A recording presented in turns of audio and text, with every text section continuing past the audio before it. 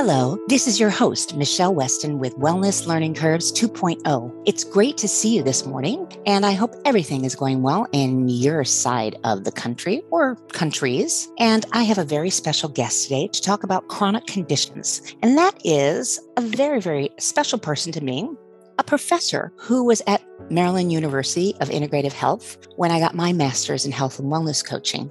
Leikin is a special person because her care and her feelings about how important it is to have health and wellness coaches available, not just life coaches or executive coaches, leadership coaches. There's many different kinds of coaching, and they're all valuable and worth looking into. But for health and wellness coaching with someone with a chronic condition, many of us have not just one, but many, or perhaps we're a caregiver or married to someone or a sibling or a friend. And we'd like to know how we can help that person, because it takes a lot of lifestyle changes to really live your life with something that's chronic, something that keeps occurring. It doesn't just temporarily be there. And I wanted to talk to Sherry, especially after all of this pandemic craziness, that we're going forward over years living with what we're living with. And there will be fallout of brain fog, which the doctors and many articles I read that are empirical evidence, which means that they're academic papers. And yes, they're very hard to read, but because I'm a doctor's daughter, I love to hear it from the horse's mouth. So I would rather read it and struggle with it and then ask questions to doctors that I know about things, because I want to be able to talk to you guys out there about this brain fog that is a long-term COVID fallout is real. And doctors are now realizing, oh my God, we thought brain fog was just like whatever. Guess what? It is a real thing. And that is just one of the symptoms that's staying with people. But it's also something that affects a lot of neurological conditions. And you know that I talk about that. So that's why I wanted to talk to her, because we're going to talk about what a board certified health and wellness coach is, process is, why it's good to have a coach and coachee partnership. And it is a partnership. And remember, as I always say, all the time, we are not therapists, we're not social workers, we're not psychologists, psychiatrists, we're not doctors. We're not on the medical side. We are on the integrative side, the complementary side. We're here to help you with asking powerful questions. Yes, I know I sound like a broken record, but we ask you powerful questions that help you unlock your own answers to these questions. And that's what we're here for. We're here to help you with that process. And I hope that you know also that insurance in some of the different branches of insurance across the country in the US, they are starting to pay for health and wellness coaches. We're seeing health and wellness advocates in insurance companies talking to people. And that's a good sign. So on that note, Sherry, how are you? Hi, Michele. I'm doing great. Thank you for having me. Oh, what a pleasure. What a pleasure. So what can we say basically about health and wellness coaching and why you decided that you wanted to be a professor at MUIH and help upcoming coaches? Well, I'm very passionate about coaching. And so teaching it really, really helps get more coaches out there, right? I feel like the more coaches we have in the world, the better. And I've always enjoyed teaching in some capacity and always wanted to be a teacher actually when I was little. So, oh, wow. Even though that wasn't my path in my younger years, it's just kind of where I ended up happily. And so I started as a coach. I went It's to more general school coach, as a right? coach. It's more general coach, yeah. Well, I went into coaching, went into health and wellness coaching, and then I really wanted to teach. Oh, okay. So you went straight into health, like I did. I did. Into knowing that that's the path. Okay. Mm-hmm. Okay. And it was very new when I started. I mean, practically everybody I came across, I had to explain what it was. I mean, even just coaching. Some people knew about executive coaching or leadership coaching, but there's very little knowledge about what a coach does. And that has really gotten a lot better, thankfully. And we're getting there because there's so much evidence. Many studies coming out now on the efficacy coaching, short-term and long-term. And it's really exciting to see the field take hold and take root. Yeah. And that word efficacy you guys heard, that means that it's working. It means effect. What is the effect it has on it? So both Sherry and I read these articles and this academic papers and, because we want to know, is it effective? Is the efficacy of it effective? Just like medicine, when we have studies, this is the same. And they are studying it more and more of the benefits of health and wellness coaching. And understand health and wellness coaching can go on for different periods of time.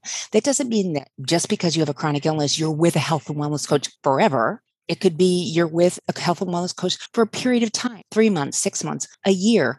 You could come back to one for something that's going on. What a coach can do is they can help you tap in. And it's very important to be able to tap in. We're not here, honestly. We have very strident rules in regards to ethics. And I love ethics. I study bioethics at Loyola University. And I'm glad I did, because I understand why we developed in this lifetime HIPAA. HIPAA was developed because ethically we wanted to make sure the patient knew that they were protected and that their information was protected. Being a coach, we ethically are not here to give you advice. Okay. We're here to guide you, for you to advise almost yourself, to go, I didn't realize I have that tool. Or learn strategies, learn SMART goals, learn ways to use the behavior change from the experts that are out there. Use mindfulness. Still, one of my favorite tools is mindfulness, is to be mindful, especially with medically managed weight loss to help a person be aware and awake of eating and paying attention to what they're doing. And that's what we're here for, is to point out and give you strategies and tools. And honestly, the most important thing, Sherry, don't you think, is asking questions? Yes. And I would say asking questions and then really deeply listening. Thank you. Because we're here, and that's a very hard thing to do, to shut up, to sit back, and to let the person sometimes mull in the silence is the best thing we can do, because you can tap in as the coachee and go, oh, I didn't think about that. Sometimes a person will ask me, a client will say, are you there? And I'll say, yes, sure. So how do you feel about what you just said? Or how do you feel about that question? To bring it back to them and to let them reconnect. And sometimes silence is really valuable, because it gives you a second to just be in that space and just sort of mull it over, right? Mm-hmm. Yeah. And it's not part of our daily conversation, really. We are often not, there are different levels of listening, and sometimes we're listening for information, and coaching requires a really deep level of listening, where you're listening to the words, you're listening to what is being said, and you're also listening to what isn't being said, and getting curious about what you're hearing and often feeling in your body based on what is being shared. Yeah. And it is tapping into your body. How do you feel? Do you get that like feeling in your gut? What is that sometimes sinking feeling, people will say? And to tap into that and know that you feel like that, knowing what a boundary is. Sherry and I were talking about boundaries. Sometimes you have to be aware of what your boundaries are, and to go, is this something that is affecting my boundaries and my personal space or my relationship with somebody? Do I need to create a boundary? And that can be family, and that can be friends, and that can be even at work. But it's also a boundary with chronic conditions. You need to set what you're going to do for yourself. And if you have the opportunity to tap into what you've learned and what you can learn and, what you're curious about, that is a great opportunity. Sherry, I'd love to talk about something that people don't really understand, because it is a new field relative. No, it's like 30 years old. And that is, we now have board certified health and wellness coaches and certified health and wellness coaches. We have HWC, National Board of Health and Wellness Coaching, and that is connected, which is very cool, to the Board of Medical Examiners. And so we sit for a 4-hour exam, and that is how we get certified. And they ask us ethics questions. They ask us a myriad of questions for what we learned. That's why I got a master's, because I wanted an in-depth approach to it. There's lots of programs. If they're approved by the MUIH, that's great. The other is ICF, which is the International Coaching Foundation. They're both terrific. If you see either one of them, you're with a coach who had to go through a process. We work with patients free, and we work to practice how to work with people. And we come back to our classes and we talk about what's going on with that. So we get better and better at talking with people, and also sitting in silence, sitting in that, because it's a new behavior. How do you feel that should be approached by somebody looking for a coach? Well, it's becoming increasingly important to have an advanced professional credential. So there's all kinds of training out there for coaching. Because it's not a licensed profession, you could take what's called a coach training over a weekend and then say you're a coach, and you can't possibly have the skills and practice that a coach needs to really to successfully coach somebody. There's a structure and a process of coaching, and it's very specific, and that's a big part of the reason that the National Board for Health and Wellness Coaching was developed, because these thought leaders in the field and coaching practitioners really saw this need for a more standardized way. First of all, to be able to research coaching. It's very difficult to research something if you don't have standards, right? Right. And so NBHWC really created this way specific to health and wellness coaching. Now, the ICF, the International Coaching Federation, also has the coaching structure is basically the same. They sometimes use different words, but coaching is coaching. The process and the structure of coaching is the same. And no matter what you're coaching somebody on, the structure is the same, no matter what they choose to be coached on. But it's really important to have a credential for a couple of reasons. For that, primarily for to get the proper training and education as a coach. Yes. That's first and foremost the most important reason. But lately, or the work that the NBHWC has done recently, they have already for a number of years now have been gathering information from level 3 CPT codes. And so that's just what that means, is these are codes that could be used in healthcare. And Michele, you might be able to explain this better than I, of gathering information for research. Yes. And sure right. that it's a viable practice, that it is valuable, and the research is showing that that this is helpful to people. Right. So CPT codes, when you go to the doctors, you'll see the word CAPS, CPT. That really is a description. It's a description of things. And why I love that we're doing that is that's why we're seeing insurance companies go, oh, if they're at that level and they're being coached in that manner and the studies are happening, we can support that to help our chronic condition patients lead a better life, which means less doctor visits, healthier people. And that's what we're leading to. We want healthier people. We want people to know how to handle chronic condition, or just handle, their lives with help and guidance. You see that a great deal. So CPT codes are why now, as those became something we're using in health and wellness coaching, why insurance companies went, oh, and why the Board of Medical Examiners said, oh, well, if we can actually attach CPT codes to this and have IBSN codes, which are more codes, all these codes are very good because they've done international board studies. All of those things are very good. It means that we are pushing boundaries, just like they do in medicine, saying this is real. This is solid. This has been studied. And that makes it, I hate to use this word, but more legitimate. Mm-hmm. More legitimate. Right. And NBHWC just recently finished and submitted their application for the level 1 codes. Oh, interesting. Good. With the American Medical Association. Those, and I, imagine it'll take a number, I don't know how long, a number of months to go through.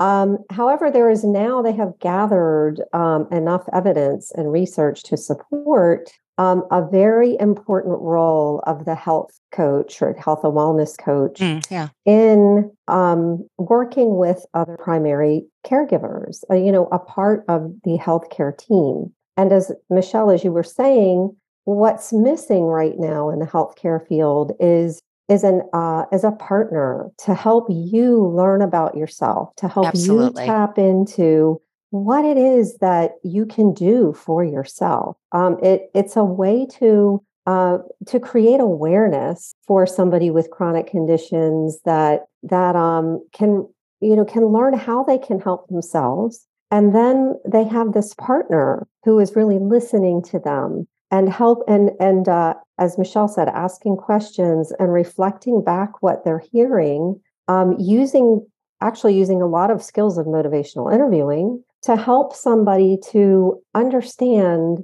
their capacity to help themselves. It's very empowering. Yes, very much so. Yeah, from a client perspective, to be oftentimes, I'll coach someone who's like, I never realized that about myself. And wow, I'm going to try to do X, Y, and Z because I think that would really help me. And so what you're really doing as a coach is you have the skills and the expertise of coaching, and you're meeting your client where they are. Yes. And helping them to understand what they can do for themselves. And you're partnering with them and helping them, holding them up, elevating them, holding up a mirror to say, look, you can do this. These are the things that you would like to do. And this is where you would like to be in 6 months. And year. You know more than you think you do, which is always like I call it a V8 moment. It's like, aha, oh, I could have had a V8. I got it.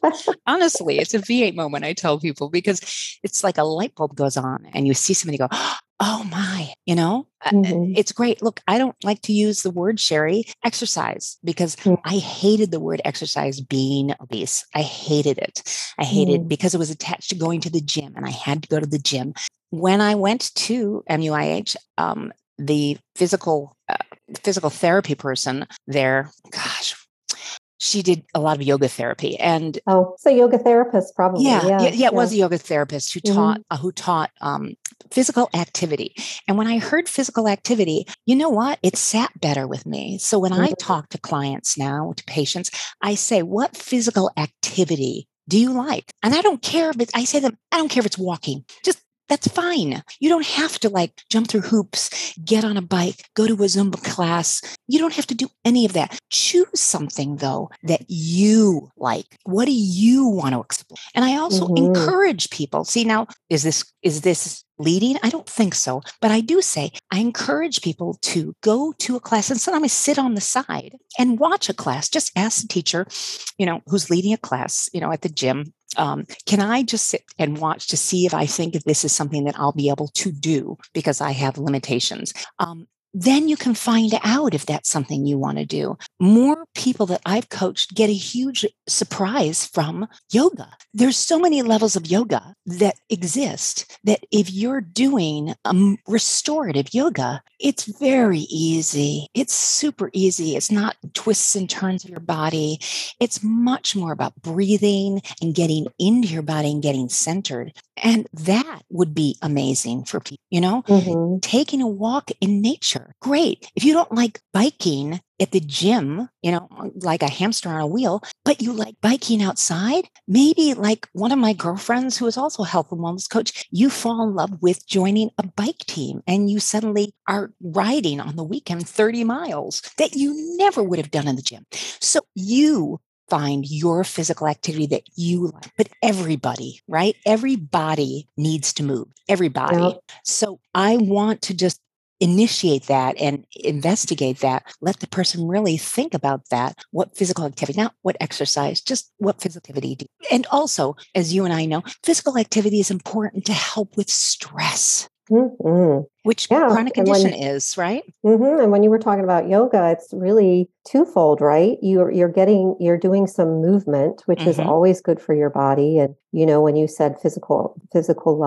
activity, and I often say movement. Oh, that's good too. It's moving your body, and you're practicing, it's a mindful practice, right? You're focusing on your breathing. You're really feeling what you're feeling in your body. Yeah. So that can be very healing for so many people. Yeah. It really is about helping people to tap into what it is that, that feels right to them. Like, I can't stand going to a gym. See, there you go, guys. It's probably been years since I've stepped into a gym. Yes, me too. And I get a lot of physical activity in my life doing the things that I love to do. I love to walk. I like hiking in the woods. I get on the floor and play with my grandchildren.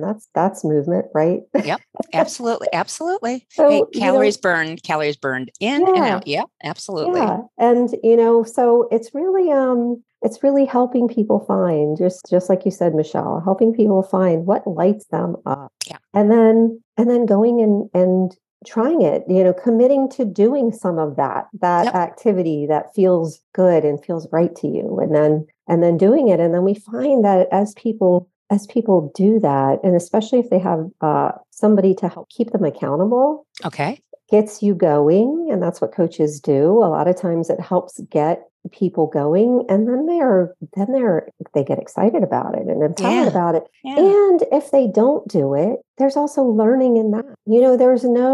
There's nothing bad here. This is all learning about yourself. And that, I feel this is the other thing I was thinking when we were talking about this, is how most of us have very limited beliefs about what we should be doing or how we should be doing things. Right. And so that's another real gift, I think, of coaching, is helping people to really unravel these stories that they're telling themselves that they often find are not even true. Right.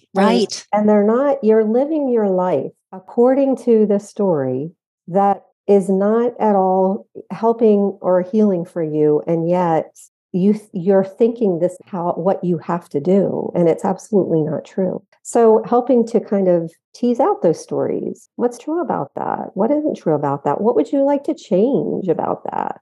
Can be really helpful. Yeah, it really can. I mean, I think it makes a huge difference. And I think that this is what's important. Look, I have a chronic illness that your core strength is really, really important. That applies to a lot of things. So please don't think that I don't think that's a lot of things. But I found, probably 10 years in to my MS, maybe 8 years in, I took a class of Pilates. And I took Pilates on a mat, and I loved Pilates, going for an hour, going for 50 minutes, and getting that core strength back. I also loved the springs that helped me lift that leg that had drop foot. Getting to a place where you find something that you like, go and experience what's out there, because you never know. You just don't know. And that's important. Yeah, you could be telling yourself a story. Oh, I can't do yoga because I'm not flexible.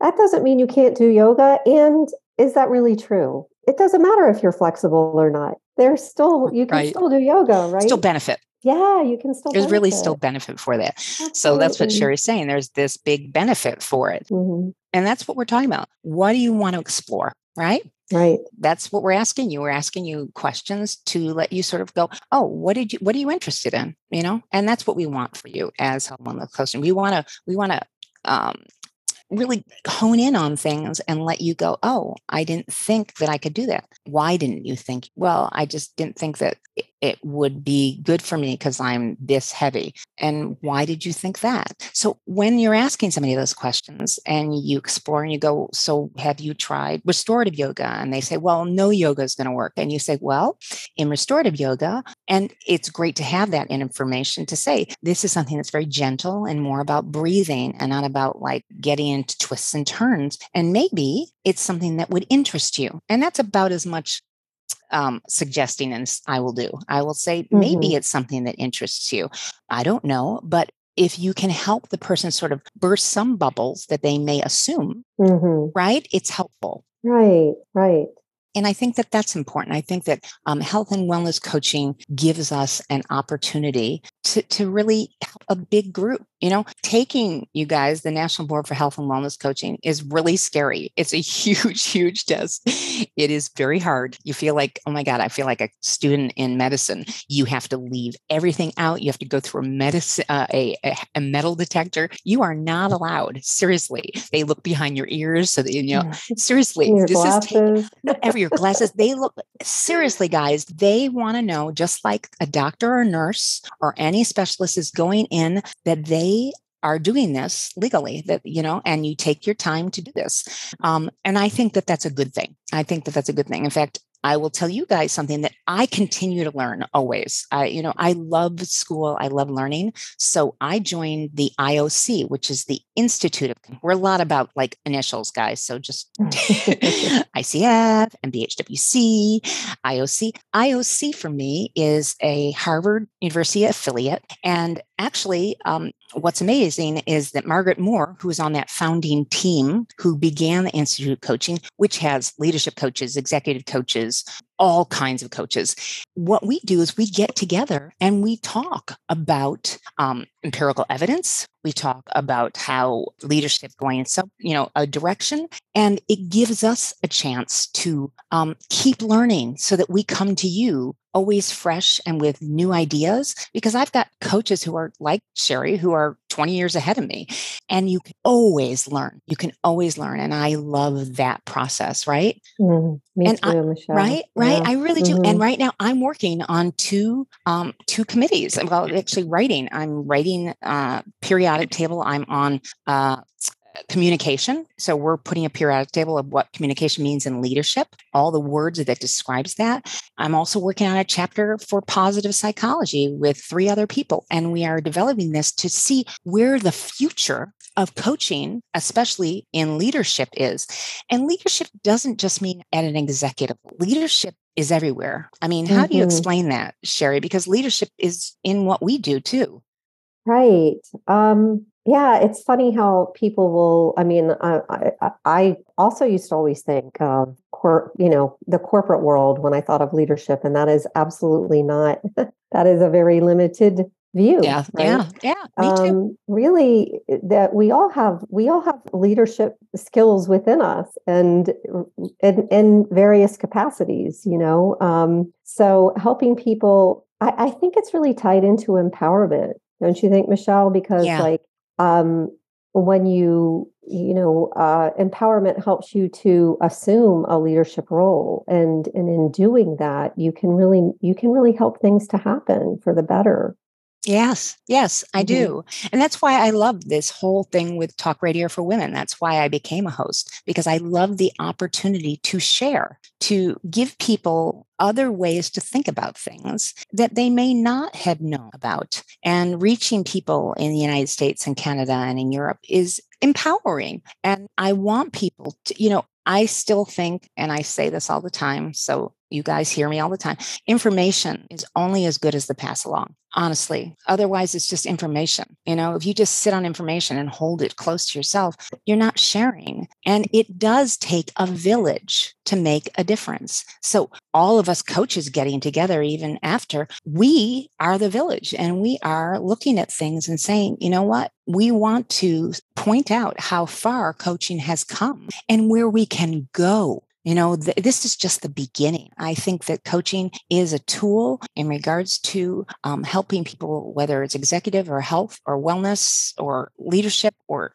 whatever area. It makes people curious. And that's a word that we use a great deal as coaches. We like to be in a state of curiosity. We are always wanting to know more. We're always digging more, to be curious, to listen more with intention, to hold the space for someone to struggle a bit and then go, to hold someone accountable. That's what we like SMART goals for. And many of you use SMART goals for work. SMART goals, are great because are they sustainable? Can we manage them? Can we make people come? Can we do it in a timely manner? How can we do SMART goals? And asking someone when I speak to them, especially those who I speak to like every couple of weeks, every 2 weeks, asking someone to be accountable for one or two things, I want them to choose what thing they want to be accountable for. And it normally comes through what the conversation was that we were talking about as coach and coachee. And some people want a coach to check in. So thank goodness for text, right? Mm-hmm. And you can just remind someone of something. And that's really valuable for people. It leads them to own things and to take ownership. And that's what accountability is. It's not to make you feel bad. It's not like, oh, I didn't meet that. You can always reset. SMART goals can always be reset. You can find out that the SMART goal you thought you wanted, you reached, and you reached it faster, or you're reaching it slower than you thought you were going to. Those are negotiations that you have with your coach and with yourself. You are saying, you know what, this is what I can be accountable for right now. I thought I could do these 3 things, but it's really these 2 things or this one thing now. So I'm going to focus on this. And that's where, when we get back to a session and you meet with someone, you ask, so how are things going? And you had something you were attaining for as accountability of something with a goal. How are you doing with that? See, you're always asking it as a question. And so it becomes the bouncing board between the two of you. It's like playing tennis or racquetball or tennis or tennis or even like volleyball, just back and forth and back and forth. And that's a good thing. So that's what I like also about coaching, is that you bounce it between the two of you and, see where it lands. Sometimes it lands in the sand or off the court. And you're like, oh, I guess we have to start again. Fine. That's okay. That's a big part of coaching is the non-judgment. Yes. And when things don't work out the way you planned, say you have a SMART goal and a lot of times that gives you some really nice awareness around the obstacles that you're facing and how can you navigate an obstacle? How, there's always a way, I am always amazed at the creativity of all, people that I coach and awe of their resilience and the things that they think of, just like, wow, that is so cool that, that's what you thought would might have been the furthest thing from my mind, but it's not me. Yeah. It's not what I want to do. Right. It's what the person you're coaching wants to do.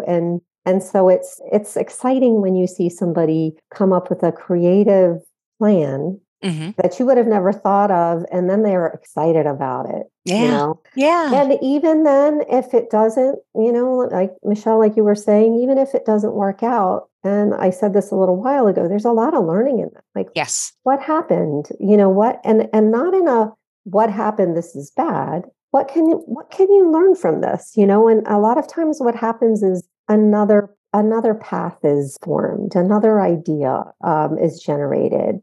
Because there's so much awareness generated through coaching that a lot of options are unfolded. A lot of different ways to approach situations are brought to the table, and it's from having I think having that space, that safe space to share what you're feeling and what you're thinking, and just being able to talk things out can be so helpful. We don't get that a lot in our everyday lives. No, if at all, right? Right. And that's why I like the terminology motivational interviewing. Talk a little bit about that, what that means. I mean, to motivate, we're trying to motivate you, but motivational interviewing has a structure.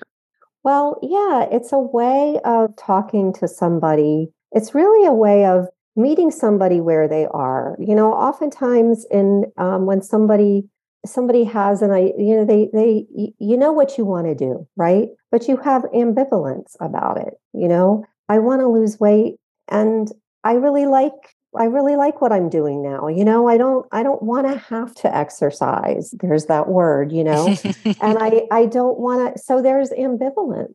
And motivational interviewing, it's a skill that is taught, and coaches, as part of National Board of Health and Wellness Coaching, that coaches are trained in motivational interviewing. A skill of reflecting back to a client what they're saying and asking questions. And it's helping people to you're listening for certain ways that they're saying things. When they start to use change talk is what they call it. Okay. When they start to say, I really want to do this, but there's the ambivalence, right? Right. And so you're in the things that you say, you're bringing out you're leading them to talk about the reasons that it would be helpful to do what they want to do. Yes. And there's something about this, and it really comes from positive psychology and our human nature for autonomy. This is why it doesn't help if a doctor tells you to do something. I mean, sometimes sometimes a doctor will tell you something, you're already committed to doing that, and you're going to do it. But more often than not, a doctor will say, well, you really need to do this. And it doesn't happen. And you keep going back to the doctor and like, well, I told you needed to to lose weight. And then you go back and you feel terrible about yourself. Well, so motivational interviewing as a skill with a coach helps people to resolve their ambivalence, to get clear on the reasons why, like their vision for what life could look like if they started to make these little baby step changes. And I mean it when I say baby steps, because to make change, you don't need to do leaps and bounds. In fact, we don't recommend that because that's really hard. Change is hard. Yep. Bottom line, change is hard. Right. And if you take little baby steps, those baby steps add up. And if you keep going in that direction, you're going to look back over your shoulder after some time has passed and you're going to be, wow, I can't believe I've come this far. Yeah. And that's why Prochaska's stages of change are like a myriad of levels to get there. And the first one is just the idea, I'd like to make some change in my behavior in this area. That's like the first thing. You could stay there for months or years. You could stay there for decades. And I'd like to make a change in this. And that's all it is. And then there's usually but there's that ambivalence. And I really want to do this, but, and I'm going to put on my other hat here as a patient advocate. When I go with patients to doctor's appointments, I also, maybe it's because I am a patient as well, sometimes doctors talk over a patient's head. They don't do it on purpose. It's just they're doctors, and there's so many good doctors there. But I watch a patient sit there and doctor goes, blah, blah, blah, blah, blah, blah, blah. So this is what you need to accomplish in the next 6 months. I'll see you in 6 months and make sure you blah, blah, blah. Normally it's about weight or something like that, or stop smoking cessation, or, those kinds of, or exercise, physical activity.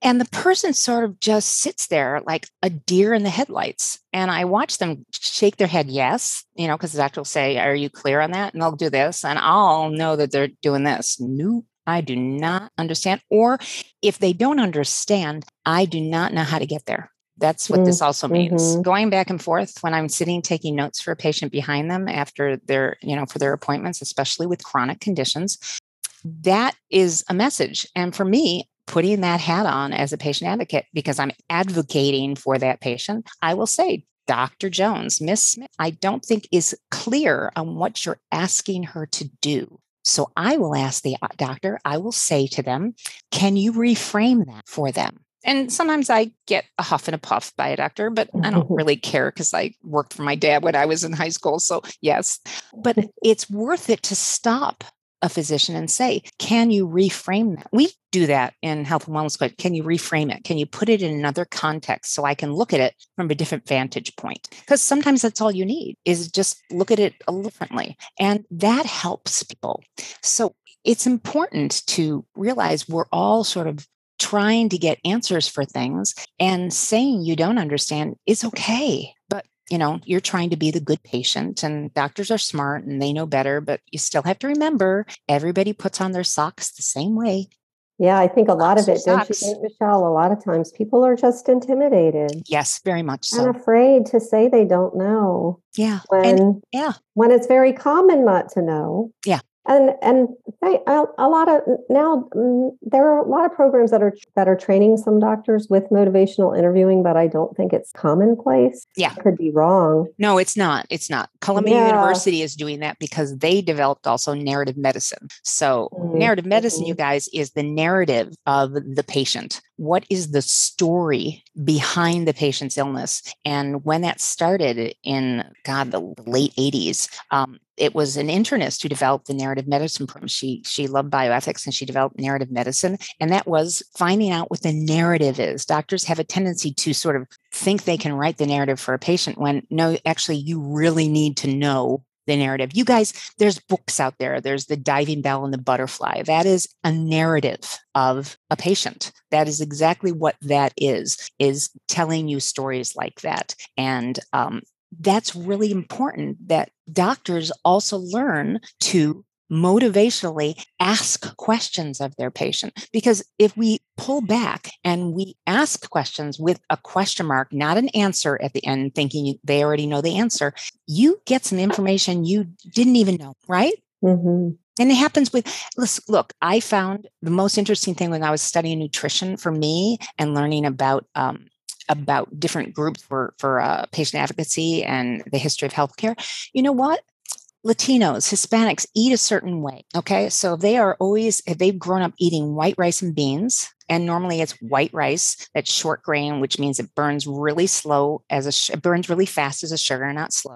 And beans, and they're choosing a bean like a red bean or a white bean, they burn faster. We don't want that. We want it to burn slow so you have more energy, because that's what food is. It's energy. So you're putting energy into your body. And sometimes you can help a person with a health issue, diabetes or obesity, by looking at what about black beans? And what about using basmati or jasmine rice? I'm not even going to brown rice. I don't even push that. Basmati or jasmine rice has a longer grain, so it burns slower.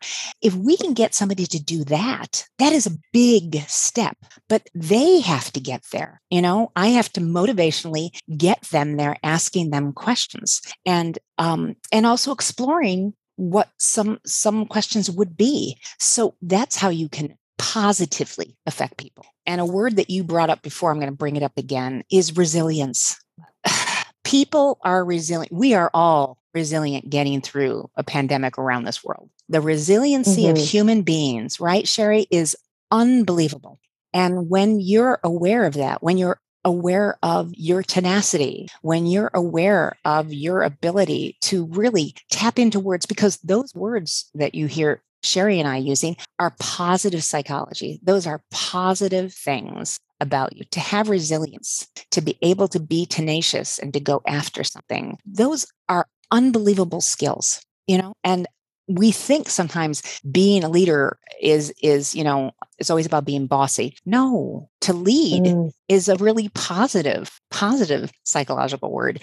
That's why, Martin Seligman developed all of that, along with many others. Please don't think it's just Marty Seligman, but we normally have a tendency to go there at UPenn. They really dove into that, because suddenly it was, why are we always telling in the world of therapy? Why in therapy are they always telling somebody just working on the negative, working on that? Whereas if you built someone up from their positive stance, what would that be like? What if you had a foundation on what's positive about you? Where would that lead you? Well, sure as heck for me, it would lead me to a much more open space for me to go, well, I could try more things. And even though I feel this way about something in a negative space, or I can't do this. Even in fashion, I used to say that to women who struggle with body image. You'd see a woman who, you do a fashion show and, being a size 16, 18, 20,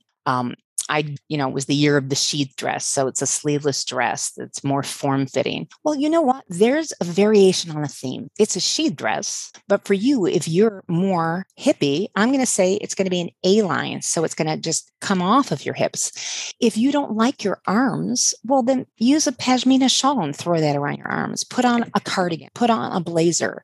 Go where you're comfortable, but play your assets up, even in fashion. You've got a great bust line, lower the neckline. If you've got great legs, raise the hemline. Go for your strengths. Even in silly fashion, go for your strengths. Here in the world of coaching someone, go for what your strengths are. What are you really good at? Doing a VIA survey, I use them all the time. It's a survey that was developed to tap in to see what your strengths are. And people are always fascinated when they do this, because they're like, I didn't know that. Wow. I didn't know that was one of my stronger points. And I like being able to have people sort of go, duh, oh, I didn't even think about that. Right? It's more of that awareness building, right? Right. You made me think of, Michele, when you were talking about leadership, and really, I think the best leaders are really good listeners. They're not telling; they're listening, and they're helping to guide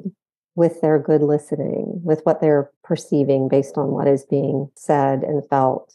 Yeah. And another thing, before I forget to say it, I was thinking when we were talking about all the things you were saying with helping your clients as a coach and in relation to healthcare, like being a patient advocate and coaching your clients. In today's healthcare world, unfortunately, doctors, they have such little time. They really are so limited with the time that they get to spend with their patients. And so often it's really not that, it makes me feel bad for them, because I know a lot of doctors would love to have more time to hear their patient stories, and they don't always have that opportunity. And that is another place where this is how coaching is fitting beautifully into the healthcare field. And this is what MUIH is helping to make, to make happen, is to have health coaches be a part of the healthcare team, working collaboratively with doctors, and helping so that a patient has somebody who will know their story and who can listen and who can support and partner with and be a guide without telling them what to do, right? Yes. And in conjunction with the doctor. And this is what is happening with MUIH is there are actually a lot of coaches in that capacity now. Yes. Working in healthcare. Across the country and around the world. But seriously, don't think that, we're here in Maryland and New York, and it's happening across the country. There are doctors like Kim Foster, who has become a health and wellness coach, and she's amazing. I do her workshops still because she really left medicine to become a health and wellness coach. She saw an opportunity to help her patients that she had in a different manner. She saw a hole in the healthcare system, and she said, this is how I'm going to transition. And they bring such knowledge to them. There's nurses who become health and wellness coaches, psychologists, psychiatrists. A lot of specialists suddenly go, you know what? I don't have this time, and I want to be able to really help people question and look and explore what's going on with their health or their wellness. And you're going to hear health coach, wellness coach, health and wellness coach. You're going to hear it in different terminologies. In the end, it's all the same under the same category, but some of us focus on certain areas of it. What we're focusing on is that we studied a lot of things about anatomy. We really did. We had to learn about disease. We had to learn about the body so that when we're talking to people, we have a basic understanding of what's going on with you. And then because we're asking really powerful questions with motivational interviewing, we are finding out more with our coachee, not just we know this and now you got it. No, sometimes they bring things to us and we're like, that is great information. I did not know that. And that also empowers people. Yeah, the health insurance system, doctors are challenged to get all those notes into the computer. They got 8 to 12 minutes with a patient. They used to love having a half an hour with someone to talk to them, but we got to make money and we've got to beat the clock. And especially if you're a faculty at a hospital, even more so. That's why a lot of doctors are going into private practice so they can control that. I work with a lot of private practices who have a number of doctors underneath the practice, and normally specialties. Because they can take a little more time and they appreciate that. But then we're also challenged with sometimes they don't take insurance, or sometimes, it costs more. It depends on where you are. And that's why health insurance, you have to be able to be flexible and see doctors in different contexts so that you can find people who are a good match for you. There's lots of things that have changed and shifted, and I'm glad to be able to support them. And when I work, especially for medically managed weight loss, working with people with Orbera balloons, instead of doing bariatric, they have a balloon put in and that can be pulled by the esophagus or just tightening the esophagus with something called plication, which just limits the amount of food or the speed that you eat at. Listening to patients and listening to doctors on that journey, I sign on for a year. I speak to them once a month, and that is the deal in this practice. And these are gastroenterologists. And I love that they are committed to having their patients have that support. But I come back, just like anyone on a team, to the doctor if I think there's something that they should know that I learned. Because we're sworn to HIPAA, the patient has HIPAA. We want to make sure that you understand that we're having a very private conversation. We're on locked systems. When I send messages, you want that, right? And you want people to feel safe. Am I reporting that you had a pint of Haagen-Dazs ice cream? No, don't think I ever would do that. That's not my job. It's not you tell them that you're doing that. Okay. That's not my job. But I will say they're struggling with so-and-so. And I think that, we could help them with, slowing down this, or can we explore something else? Can you look medically at something else, or, look at it differently? That's helpful. That's not me tattletaling on someone. That's me supporting their wellness. Right. Mm-hmm. And that's different. What we should do? We should ask me some powerful questions, and let's see if people can understand when you hear a powerful question, what it is. Because you guys, we do this for tons of our courses. We literally are assigned to patients or with each other. We go through things to help unearth, because it's important for us to hear the professors or the people who are being brought in as mentors, because we have mentors who help us hear ourselves. And that's how we get better. We only get better with feedback. Mm-hmm. And, how do you ask a powerful question? So if somebody came to you, if I came to you, Sherry, and I was struggling with, getting exercise into my daily habit, what would you ask me? Well, okay. So in that scenario, I was actually thinking of a question to ask you based on what you were telling me that you do, Michele. Oh, okay. Ask me.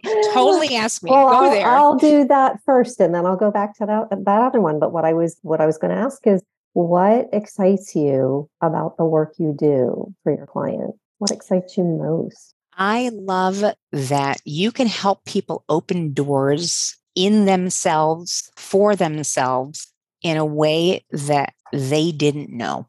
I love when those aha moments happen and somebody suddenly realizes that they have the answer to something they were sure they did not know at all.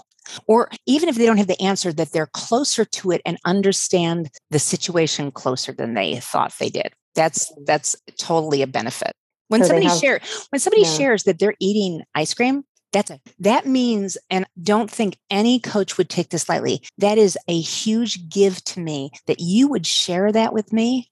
Oh my goodness. I treat that with kid gloves. That you would share that you're struggling, and we're using ice cream as that you're struggling and you want something to comfort you, because food is used as comfort.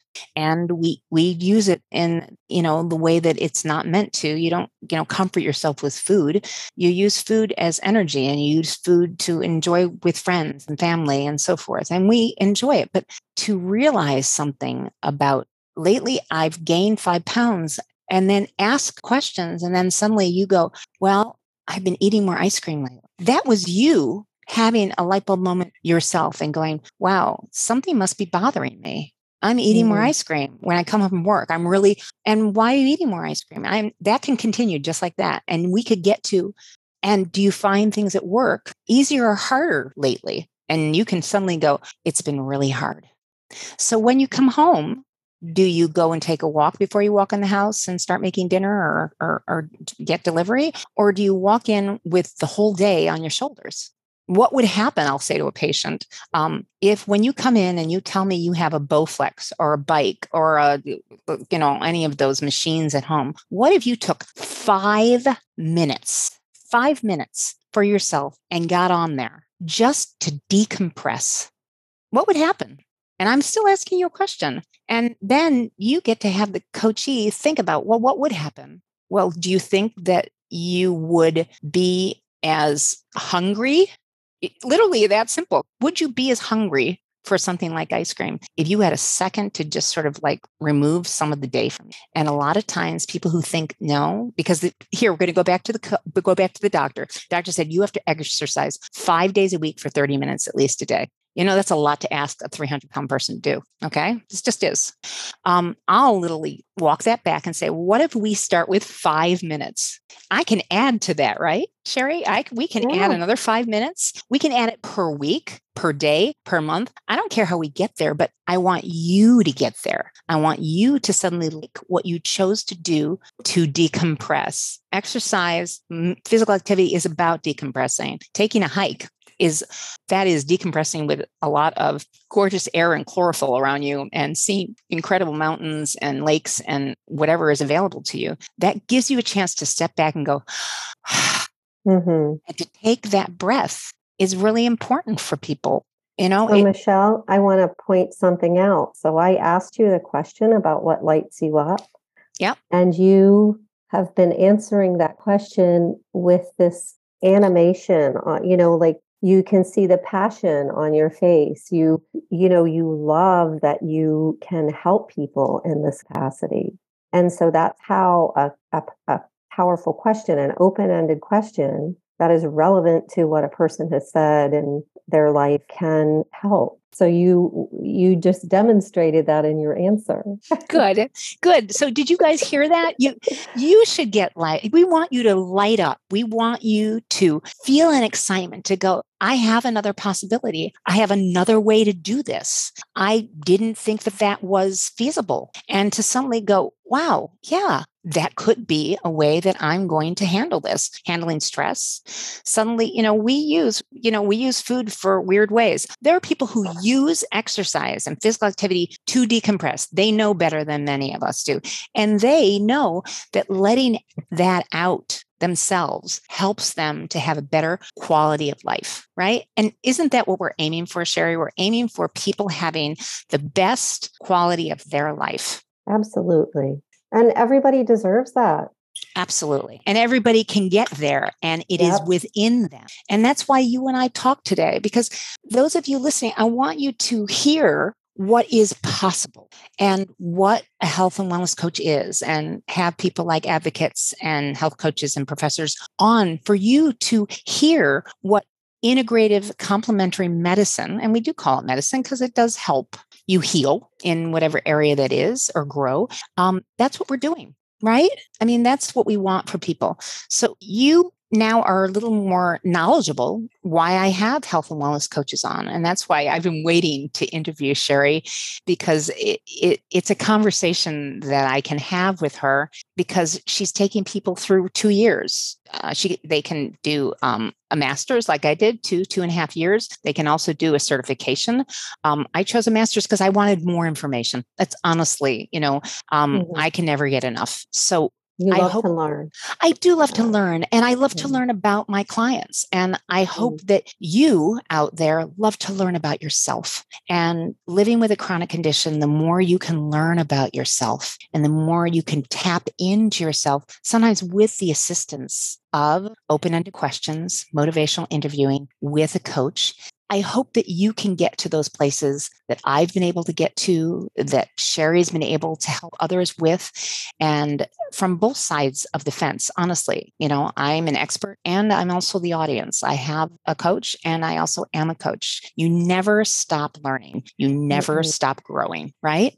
So true. And that's what we want for you guys. And on that note, I'm going to let Sherry off the hook because we've explored so much in this hour, and thank her genuinely for taking the time to talk with me and letting you guys hear more about something that may be of interest to you to delve into. And know that go to mbhwc.org or .com. Remember, I think it's still .com, and ICF, the International Coaching Federation, ICF.com. Go there because it is .org. Sorry, .org. Oh, it is .org now. Okay, so they transitioned. Okay, so they're .org, and the Coaching Federation is ICF. Coaching Federation is ICF. Go there because they're going to talk about coaches. They also have a directory of coaches. around everywhere. So tap into that. And that's what I want to offer you as you listen to this podcast interview, however it comes into you, but it definitely is through your ears. And just ponder it. Ponder what it could bring to you and what you could learn about yourself. And know that there are many of us out there who are ready, willing, and waiting to help many, because we do light up, and we do feel this way about what we do, because we want to help people and we want to help them help themselves. Right? I think that's a good note to say about this. Help them help themselves. And that's why I love talk radio for women, because we are talking to women and by women and about women and giving them more empowering ways to get through their lives in work and play in health and wellness. So thank you, Sherry, so much for coming on. It was my absolute pleasure. Thank you for inviting me, Michele. It was a pleasure. And we'll see you next week. Have a great one.